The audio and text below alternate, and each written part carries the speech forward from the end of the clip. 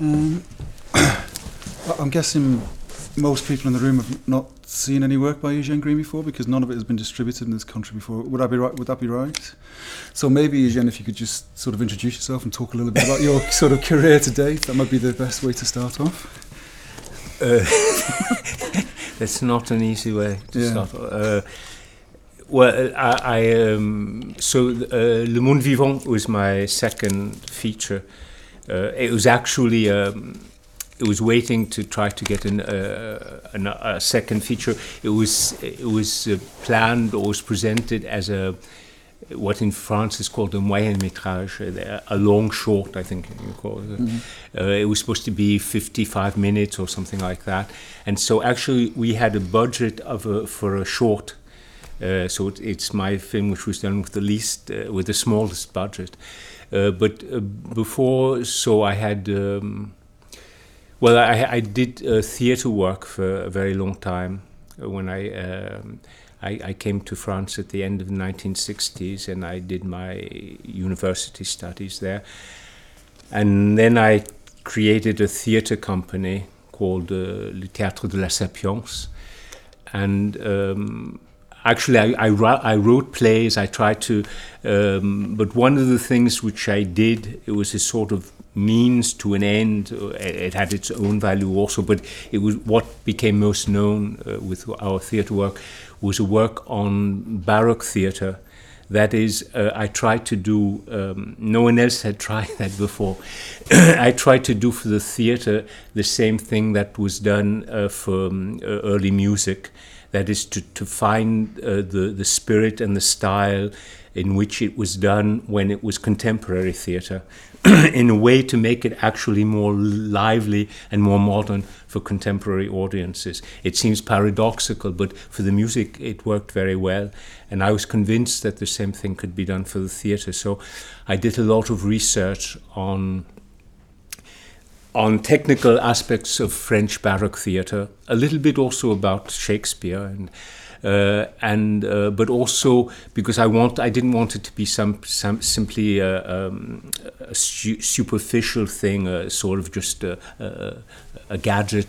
So I did a lot of research also on all of Baroque civilization. It's also something which interested me personally, and we tried doing shows, productions of Baroque plays, and it was very. There was a great deal of resistance to it in official circles. Not on the basis of seeing it. They didn't have to see it. They knew that it was morally bad, simply hearing from what it was. And so I did that up until 1999. That was the last Baroque play that I directed. It was a play of Racine, and I acted also.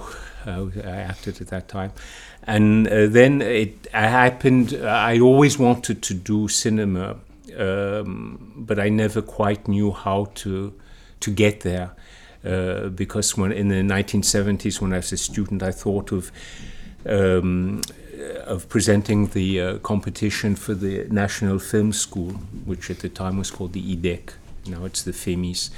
But I was just doing too many things. In any case, it wouldn't have worked because it was very political at the time, and I was a little bit out of that.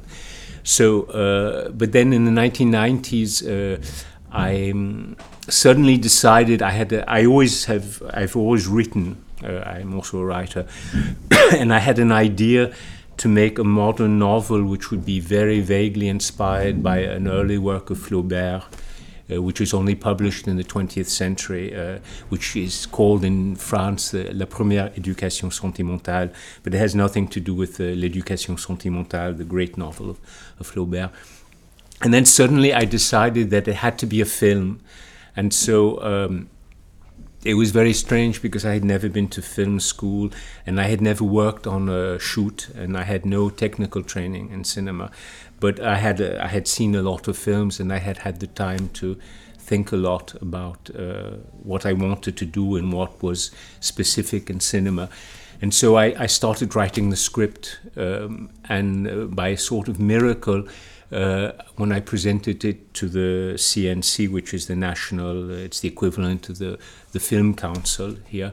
It was the only time which very easily I got the subsidy called the Invention Recette. And so I was able to make my first film, Toutes les Nuits, which preceded Le Monde Vivant. And then I wrote the script for another film, Le Pont des Arts, but we couldn't seem to get, with my producer, we couldn't seem to get any funding for it. And so I had the idea of writing a long short, and it was Le Monde Vivant, which became a short feature because it lasts 75 minutes. And according to the official classifications, up until 59 minutes, from 31 minutes, it's a long short before it's a short. Then it's a long short, and from 61 minutes, it's a feature. So it's a short feature. And voila. If you ask me questions, sometimes I speak a very long time. So, but that was a very heavy question. Yes, I'm sorry to start with that one. So what were the sources of inspiration for Le Monde Vivant? Well, I've always been attracted to. In a certain way, one of the reasons I've finally realized that I appear to most people as somewhat strange. It's not obvious to me, but I see from the way people react. And one of the aspects of the strangeness is that I tend to have a mythical thought, which was characteristic of Western civilization up until the end of the 17th century. That is, to think in terms of fiction, of stories, which have, by their simple unfolding, express a truth. So I've always been attracted to things like that, like stories, fairy tales, and also how do you say, roman de chevalerie? Knight's Tales. And so one of my favorite authors in French is Chrétien de Troyes, who is sometimes considered the first French novelist, because he wrote, in English the words are different, you say a romance or a novel, but in French it's the same word, roman. And so he wrote the first things that we call roman in French. They're in verse, but they're stories, a little like some of Chaucer's stories, like The Knight's Tale, for example. And so it just happened that before the summer before writing the script for Le Monde Vivant, I had reread one of Chrétien de Troyes' novels, if you can call, or romances, called Ivan, ou Le Chevalier au Lion. The Ivan, it's the character, or the Lion Knight. And it's not at all the story of Le Monde Vivant. The only thing that comes from it is the idea of a knight who has a lion who accompanies him. And I don't know, I just, when a little before Christmas, Toutes les Nuits had come out. It was shot in 1999, but it was only released in France in 2001 because we had a lot of difficulty. It was considered a very strange film, and the producer wasn't a real producer, which didn't help things any. And so finally it came out in March 2001, but it was a sort of miracle. All the critics became very enthusiastic about it in France. And so there were a lot of good things that happened that year. And just before, at the beginning of December, Toutes les Nuits won a prize, le Prix de Luc du premier film. The Prix de Luc is a very prestigious prize in France, and several years before they created a second Prix de Luc only for first films. And so for Toutes les Nuits I had that prize, and I was very happy about all that. But I decided to go away from everything, and I just went away for a week to Granville in Normandy. And in a week I wrote the script of Le Monde Vivant, and the elements just came to me that way. Besides, with the with the exception of Vivant, the novel of the romance of Chrétien de Troyes. There was no real source, or it's just okay. it just came. Okay, and I mean, in the film, the idea of the word "la parole" in French has enormous importance, clearly for you, but also for the characters themselves. Could you sort of, it's very complex, but could you try and just outline your sort of conception of what la parole means in this particular film? Oh, it's going to last a certain time, because it's la parole is, for me, is it's the center of everything, actually. One of my existential problems with that was that I was born in Barbaria. Barbaria is the entity in the new world between Canada and Mexico. And as a child, I realized very, very young, that the most important thing for me was speech, was a language. And unfortunately for me, I was born somewhere where there's no language. So one of the things which guided my life was a quest to find a language. It became the French language, actually. But la parole is...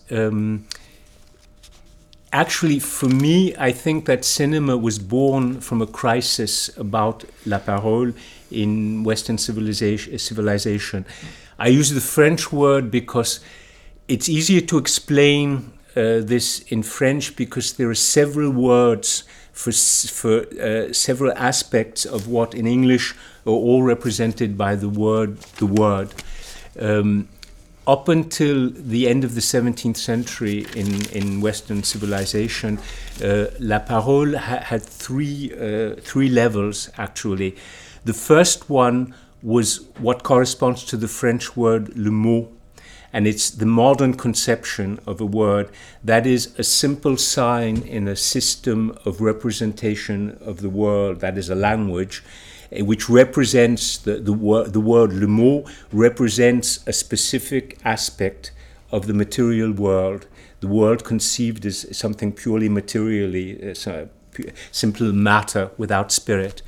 But it also, so it had that value since language exists, of course, that permits human beings to communicate, to construct a thought. But la parole also was la parole as it was conceived up until the Baroque, including the Baroque period. That is, it was something which was material, like a body, but which had a spirit, because up until the end of the Baroque period, la parole in literature, in any literate, can you say enunciation? Yeah, literary enunciation, it didn't exist in its written form. The written form was merely a means of conserving it, but the reality of la parole was the incarnation of the la parole. That is, in order to exist really, a word had to be said. It had to pass through the body and the voice of a human being. And so it became something which had a physical existence, and it had also, like a human being, it had a variety of facets which were all contained in it. For example, and it's one of the biggest resources of poetical writing. For example, it's easier when I speak. Well, I'll try to. I can. No, it's going through English. It will work. If I take the French, the simple French sound, le ver. Le ver, in its reality, that is the way you hear it, it can represent in English a matter, that is glass. It can represent a glass. It can represent a verse in a poem. It can represent an earthworm, a worm, and it can represent a material which used to be used for clothing, which is actually squirrel fur. And all of those things are contained in the French sound, the French word, le ver. When it's written in different forms, of course, but the reality of the word is when I say it. And when I say it contains all those things, and so that means that every language with its words is a different representation of the world, and it's a different image of the world. And that's the second aspect of la parole. That is la parole as a being, almost, something which must be incarnated and which is both a body and a spirit. And the third level of la parole is what in French can be called le verbe. That is, parce que the word has always in Western tradition been the most le lieu par excellence. How can I say that? Le lieu. Oui, le lieu par excellence. The place. But par excellence, how could I? Primary place. The primary place. Thank you very much. The primary place for the meeting between man and the sacred. It was already. It exists in the Greek tradition, at least with Plato, with the Logos of Plato. It exists in the Hebrew tradition because, according to the Hebrew tradition, God created the world through His Word, and it exists in the Christian tradition because the Word is the God incarnated. So that's the third element of la parole, and in all of Western civilization, la parole had those three levels. And then beginning in the 18th century, a rationalist thought tried to reduce la parole simply to le mot, that is, the word as a means of a simple means of communication, of representing some element of a finite world. And so for the 18th century, that sufficed. In the 19th century, artists began to long for la parole in its former sense. And so certain great writers tried to restore it. For example, in France, Baudelaire in poetry, Flaubert in prose, and Mallarmé in poetry at the end of the 19th century. But for all those writers, their effort to give the word its former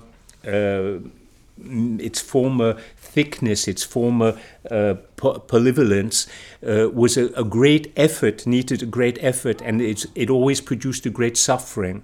And so it was something which was going sort of towards a dead end. And then just at the end of the 19th century, that is almost the year that Mallarmé died, the cinematograph was invented. And the cinematograph, for me, is the modern equivalent of la parole, because it has the three levels of la parole.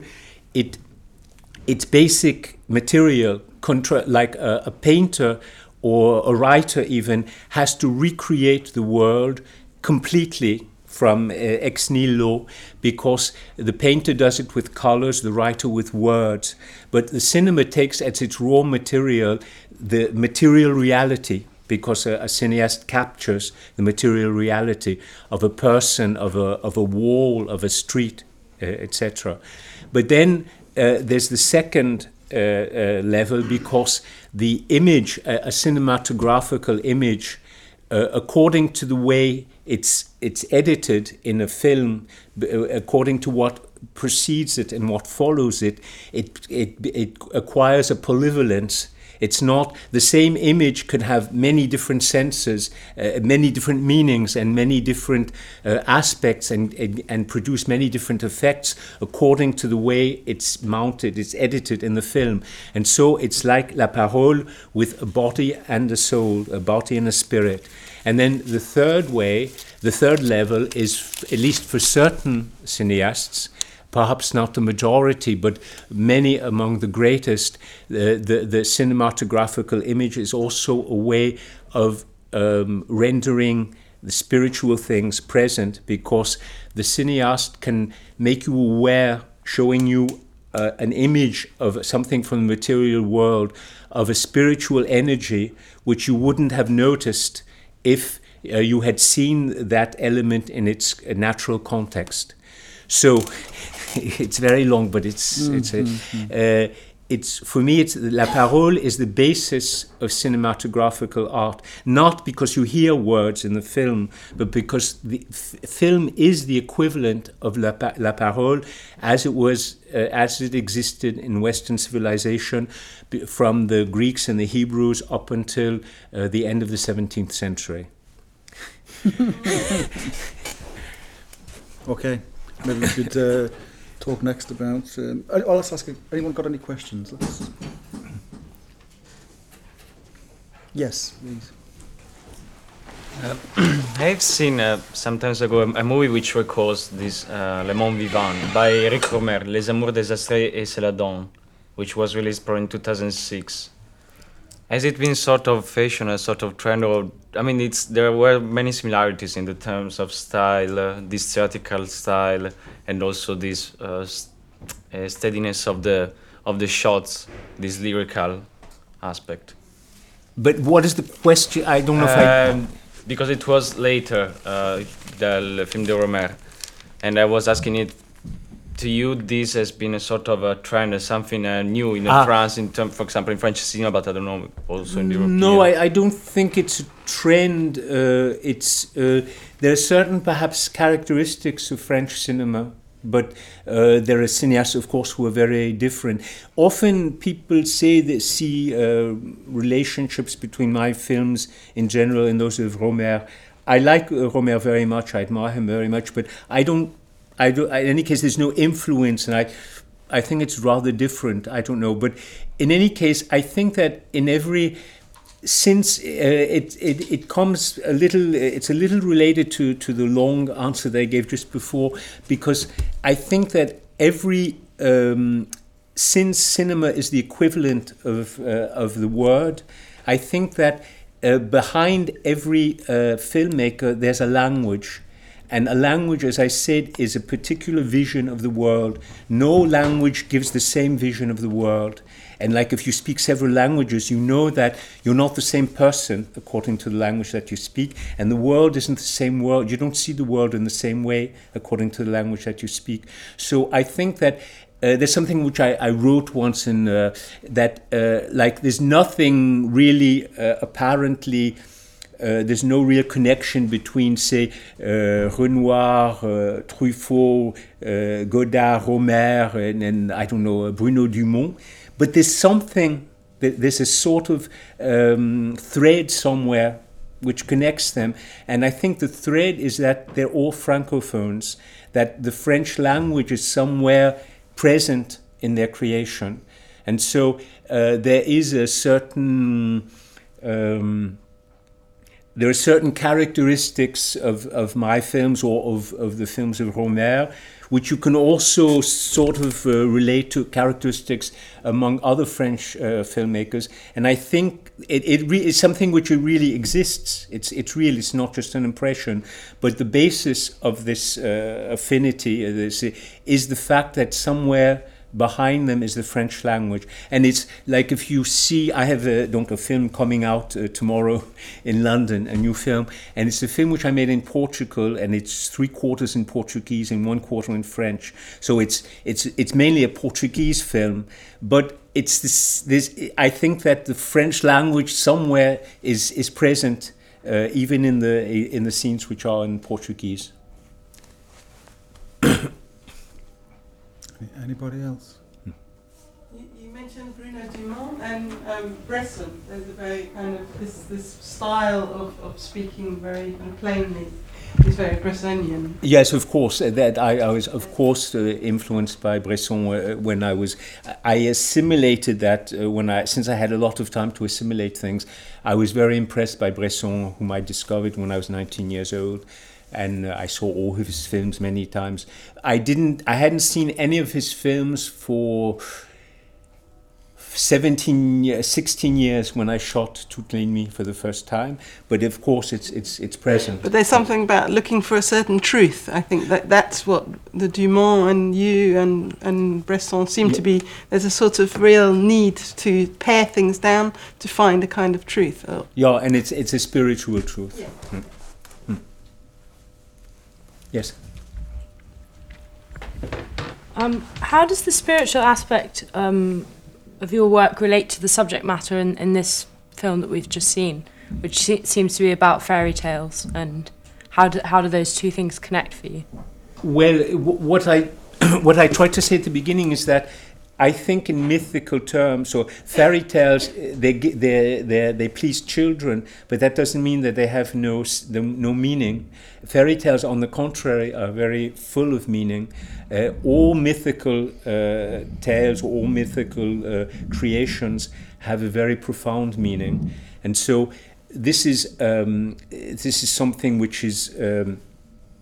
By the formally and by the elements that compose it, it can be related to a fairy tale, but it turns around the meaning of la parole, of the word, and the word is in the film. It's both it's the word given, that is the promise, the faith. When you give your word, you have to keep your word, but it's also the word in the most spiritual sense, because for example, by her word, Penelope resurrects the Lionite. So it's through a mythical story that I express things which are, for me, very profound and very important.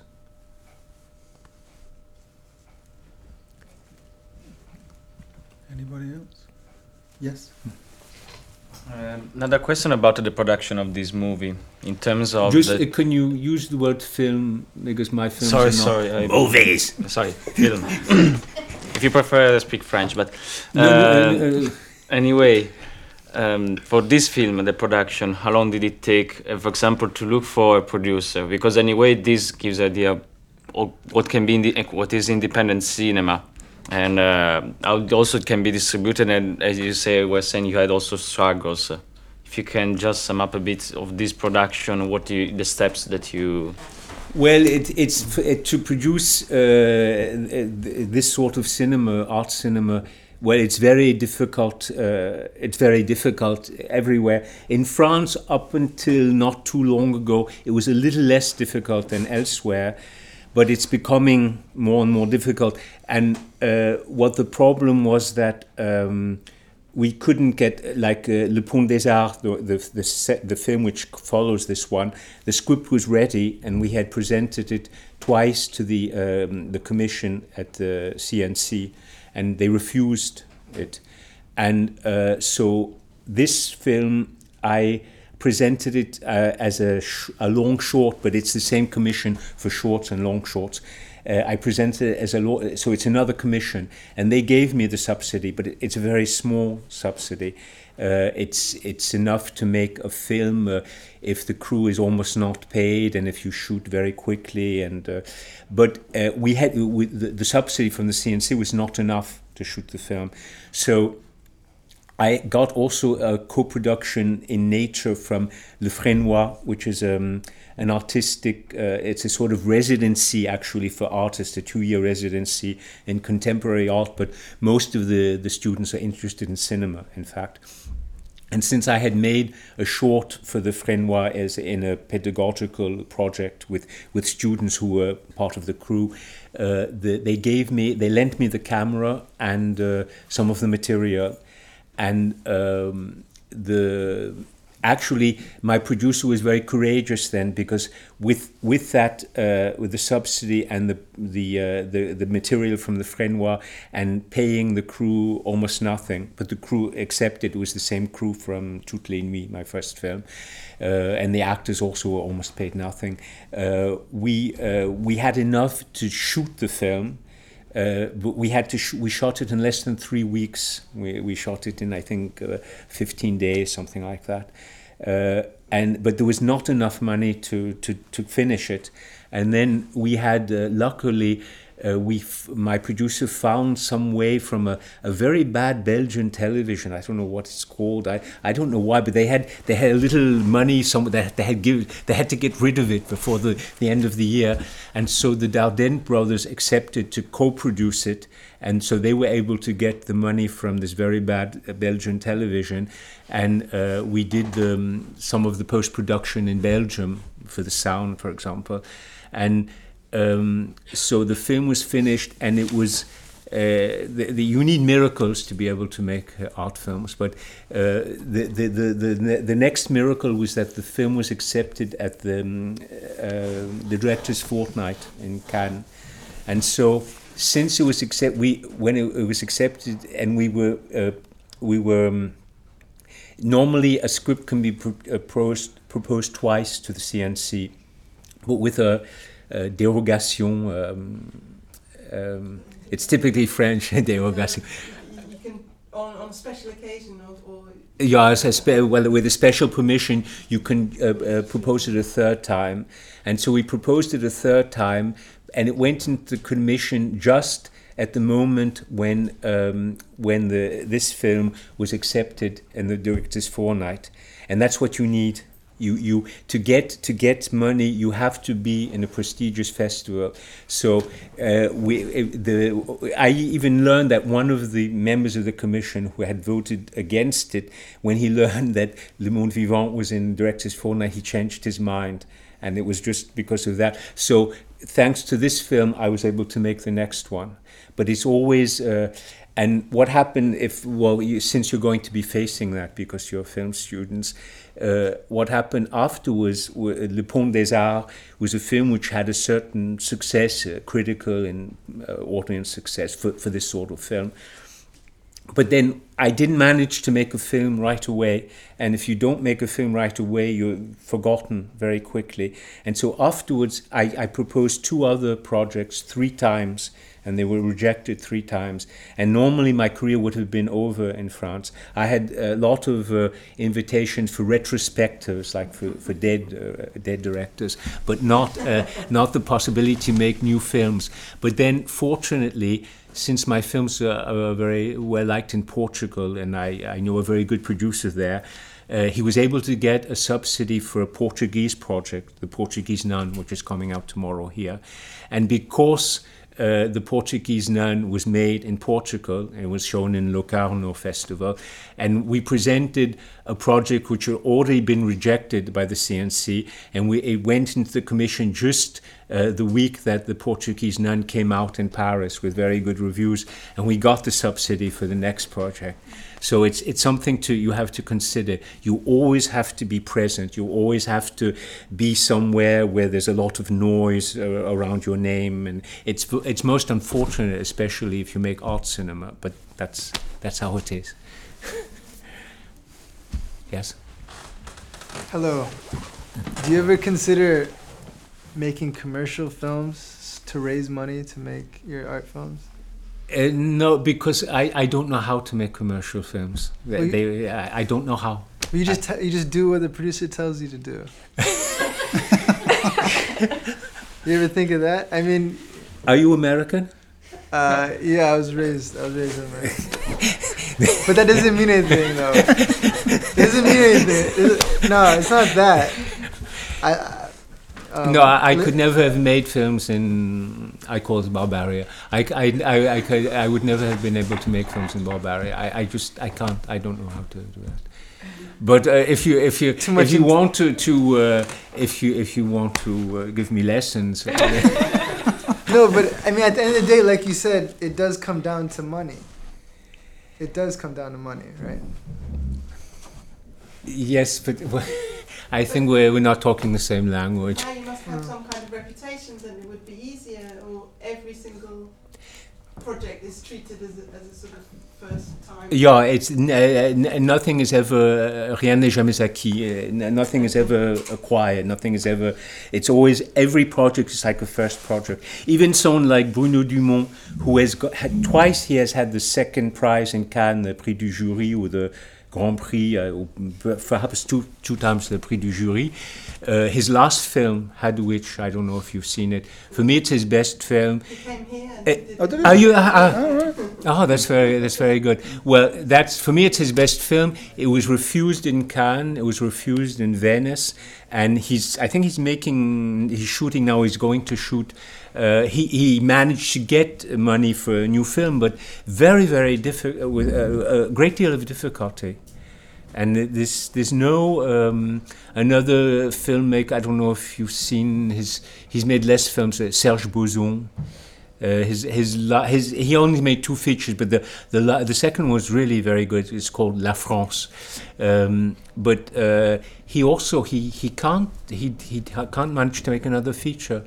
He's much more trendy than I am. He just had a sort of show, I don't know how to describe it, at the Pompidou Center, which is the equivalent of the Tate Modern or so for that sort of thing works, but to get enough funding for a film, he can't.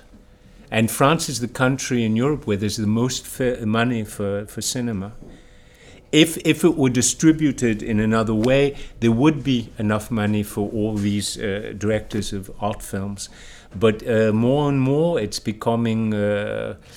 France is becoming Thatcherized, and so they give the state money more and more to commercial films, which would never have even asked for the state money before, or else to what I call virtuous films. That is a little bit like barbarian audiovisual products that with a good moral, that tell you what the difference between good and evil is, with violins to tell you when it's good, and very modern music to tell you when it's evil, and that sort of film in France you can also get easily funding for. But for things that are really particular and personal, it's becoming more and more difficult. Yes? I found this film very funny, but I think that it's also a very serious film, and I was wondering if you could talk about this balance, well, not a balance, but a contradiction that you seem to have in your work between humour and the sort of serious spiritual aspect of it. Well, of course, but why is it a contradiction? That's you're not the first person to well, to by ask sort of genre standards. Again, I don't know. Excuse me. By kind of the kind of standards of genre. Yeah, it's a problem. Even in France, it's even more of a problem because things are supposed to be. One of the golden rules is there must be no mélange des genres, not a mixed genre, and. For me, it comes naturally that way. It's like in Shakespeare or a lot of things. Of course, the basis of all my work is very serious and very, perhaps even tragic. But humor, it seems to me, it comes naturally and it seems to be necessary. And it's like. Several times in France, people have asked me in Q&As after a film, they told me they laughed at certain moments in the film, and they say, did I have the right to laugh? And yes, you have the right to laugh. In any case, you always have the right to laugh. But in any case, it's wanted. It's intended. The humor is intended, and for me, it's a way of. I think that life is naturally that way, and also because what is like tragedy, real tragedy, like in theater tragedy, it's something which is joyous. If you see a really successful performance of a tragedy, you feel afterwards. You feel cleansed. You feel better, and so. For me, introducing humor, it's a more direct way of helping the spectator with the joyous aspect of what is serious and even tragical. Yes? It makes me think a lot about Paul Claudel play. I was wondering if it's an inspiration source? Or? Well, not directly, but for me, Claudel is perhaps the greatest French writer of the 20th century. Now it's almost fashionable to say that. When I was young in the 1970s, one of the slogans in 1968 was "Jamais plus Claudel." But for me, yes, Claudel is something. They even said it more about my first film, Toutes les Nuits. I never have a conscious thinking about Claudel, but I think it's what is that it's a sort of affinity because also in his plays he sought to express spiritual truths, but he was someone who was he was a paysan, someone from the earth, like a farmer. He was very down to earth in a certain way, and he always expressed spirituality through very concrete images, through concrete things, through sexual desire, etc. And so that's perhaps something which is common, but is not a conscious connection. Yes? Could you talk about your work with actors and the construction of characters? And I also was wondering if there any correlation in your work, like informal or technical aspects from the theater to the cinema? I'll start by the end, because there were actually 3 questions. For me, there's no direct connection except a certain relationship to actors. I always, in the theater, when I did theater, the great pleasure of doing theater was working together with actors, and I always had that was one of the reasons why I didn't succeed in the theater. I always had very good relation to actors, whereas in modern theater, especially French theater, it's always based on hysterical conflicts between the director and the actors. So that's something which I carried over into cinema. But otherwise, for me, cinema and theater, they do when they're successful, they can express the same truths and the same concerns, but the paths that they follow are completely opposite, because in theater, in real theater, what I consider real theater, everything is force. Theater is based on the idea, which is assumed by the actors and by the audience, that you're in a theatrical representation, and that everything is false. The actors they can just be on a little stage like that, and that stage can become the entire world. And so in theater, in theatrical theater, which for me is real theater, everything there is based on codes, on conventions, and it's through falsity that you attain truth in theater. Whereas in cinema, the basic material, as I said before, the raw material of cinema is material reality. The actors, they are actors, but in cinema, more than actors, they're real persons. For me, that's how I consider them. They're persons. Whereas in theater, they're persons that I know and that I work with while we're rehearsing. But when they get on the stage, they're not persons anymore. They use their personal energy, but they're actors. And so that's a very fundamental difference. Concerning what you call constructing the characters, there's no construction of characters in the modern sense. The most horrible thing for me, the most horrible thing to imagine is the actor studio. What I try to express is not psychology, because psychology is always false in representations. A psychological technique of an actor is something which is always false because it's intellectual. The actor is trying always to show something. He's thinking about what he has to do in order to show what his character is supposed to be feeling or doing. And what I want is the spiritual reality of the person. So of course, there are characters, but the characters are created on the one hand by me when I think of them, that is, when I imagine them, by their situation, by the action of the film, and on the other hand, by the interior energy of the actor, of the person, the actor as a person. So the technical, often people ask how I work with actors, and it's very simple actually. We just do a few readings of the script, and the only thing, I only intervene, we never analyze the characters or the psychology, nothing. If they don't understand something in the script, of course, I explain the situation or some reference or something, but otherwise, we never analyze their characters. And the only intervention I make when we do the reading of the script is if ever they take on psychological intonations, because there are certain coded intonations which actually come from psychological theatre, and which you often also find in cinema, and which are completely false. They don't correspond to the normal way of speaking.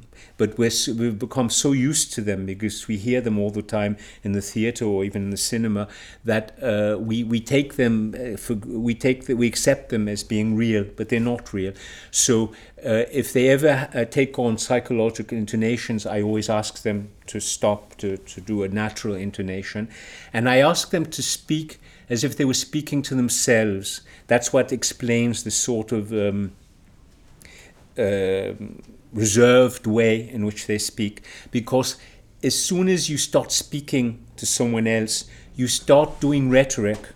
That doesn't mean necessarily that you're not sincere, that you don't believe what you're saying, but you're trying to convince the person of something, and so you're thinking intellectually about how what you have to do or say, or how you have to formulate your words, what intonation you have to take, what gestures you have to make in order to convince the person. And all that makes your intellect work. And if the intellect works, that cuts off the flow of interior energy. So I don't want them to do any sort of rhetoric, any sort of exteriorization which passes by the intellect. So I tell them to speak as if they were speaking to themselves, because when you speak to yourself, the words you speak, you think in words, but the words touch you, but you're not trying to convince anyone of anything. And so that's the way. And then when we're on the set, we just rehearse once or twice until I think that they're ready. Sometimes more than twice, but very rarely. And then we start shooting. And I stop when we have 2 good takes, when I consider that we have 2 good takes. The average is about 4 takes, but there are some shots where there are only 2 takes, because the first 2 takes are perfect and there's no reason to go further. Sometimes when an actor has a problem, we can go up to 15 takes, but it's very, very rare. So that's the way that I work with actors. I was going to ask, does the intellect not produce energy? The intellect, it doesn't produce spiritual. It uses energy. I use the intellect a lot, but not when I'm. It's not it's in the preparation, in the conception of the. But if you film someone who's thinking, you're only going to get the intellectual energy. Maybe it's a sort of energy, but it's not interior energy. It's something which is exterior, which is. It's an interesting question. It's a sort of energy, of course. The intellect uses energy, but it's an energy which is, I think, which can be quantified, which is something more material. It can be quantified as a scientist can quantify the elements of a material thing, whereas spiritual energy can't be quantified. It's a mystery. Any more questions? So for you, the spiritual energy within people and the spiritual energy within light in film or from a candle, is that the same thing? They're both of them spiritual energies. Light is an energy which has its own. Light has its own energy, which is spiritual energy, but it's also what enables us to receive the energy of what we see. So a cinematic shot, a cinematographical shot, is a combination of those 2 energies. It's the light and what the light releases from what, and the spiritual energy, of course, in a human being, but also in an animal or in an inanimate thing, also. That's why I like to film stones and trees and things like that, because there's energy in everything. In any case, in anything which has natural substances. I don't know if there's very much energy in plastic. I've never filmed plastic surfaces, but for example, in Le Monde Vivant, there are even close-up shots on pavements or on wooden doors, because those things also have an energy.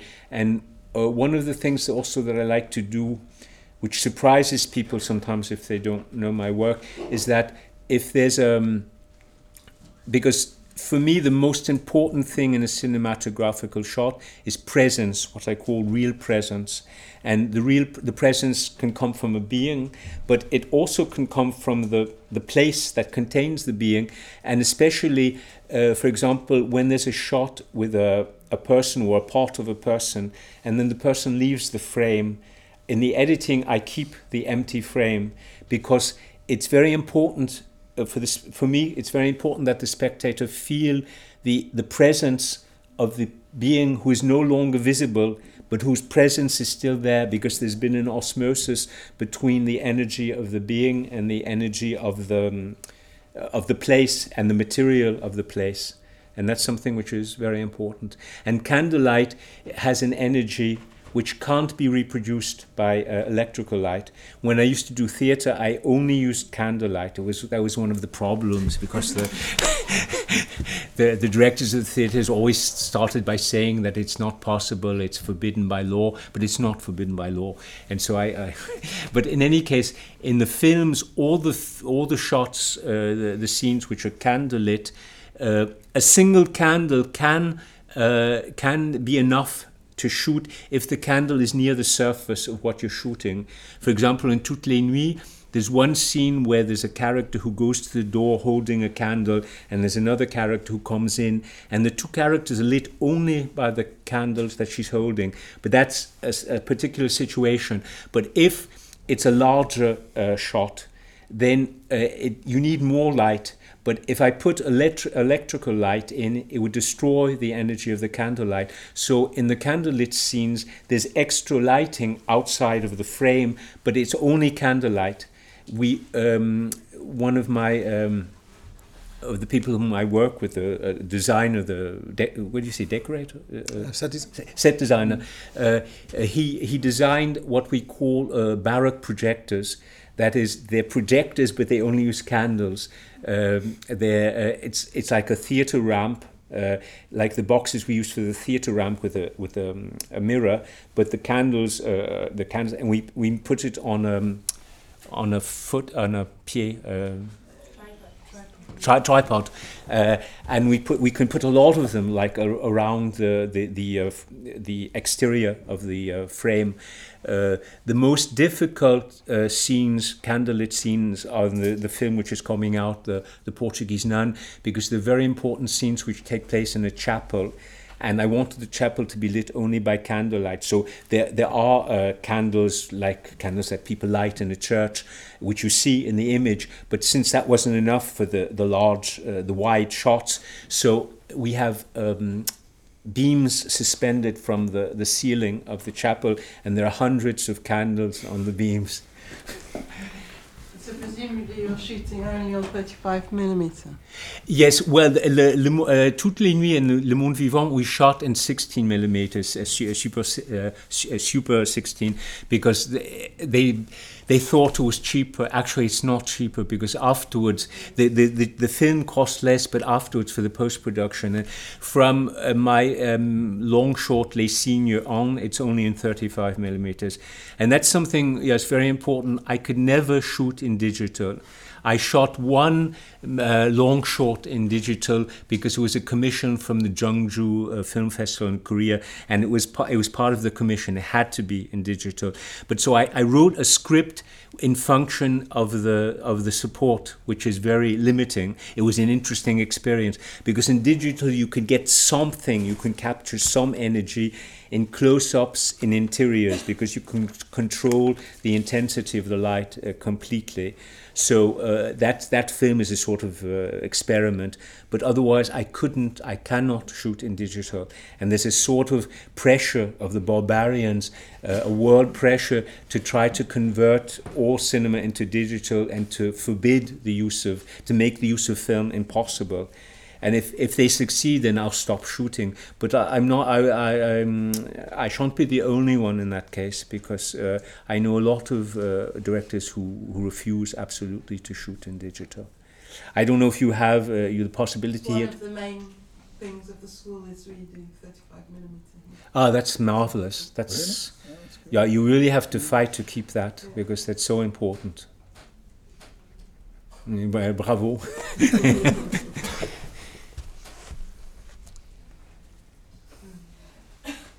Anybody Thank you else? so much for coming. Well, it was a pleasure. Thank you.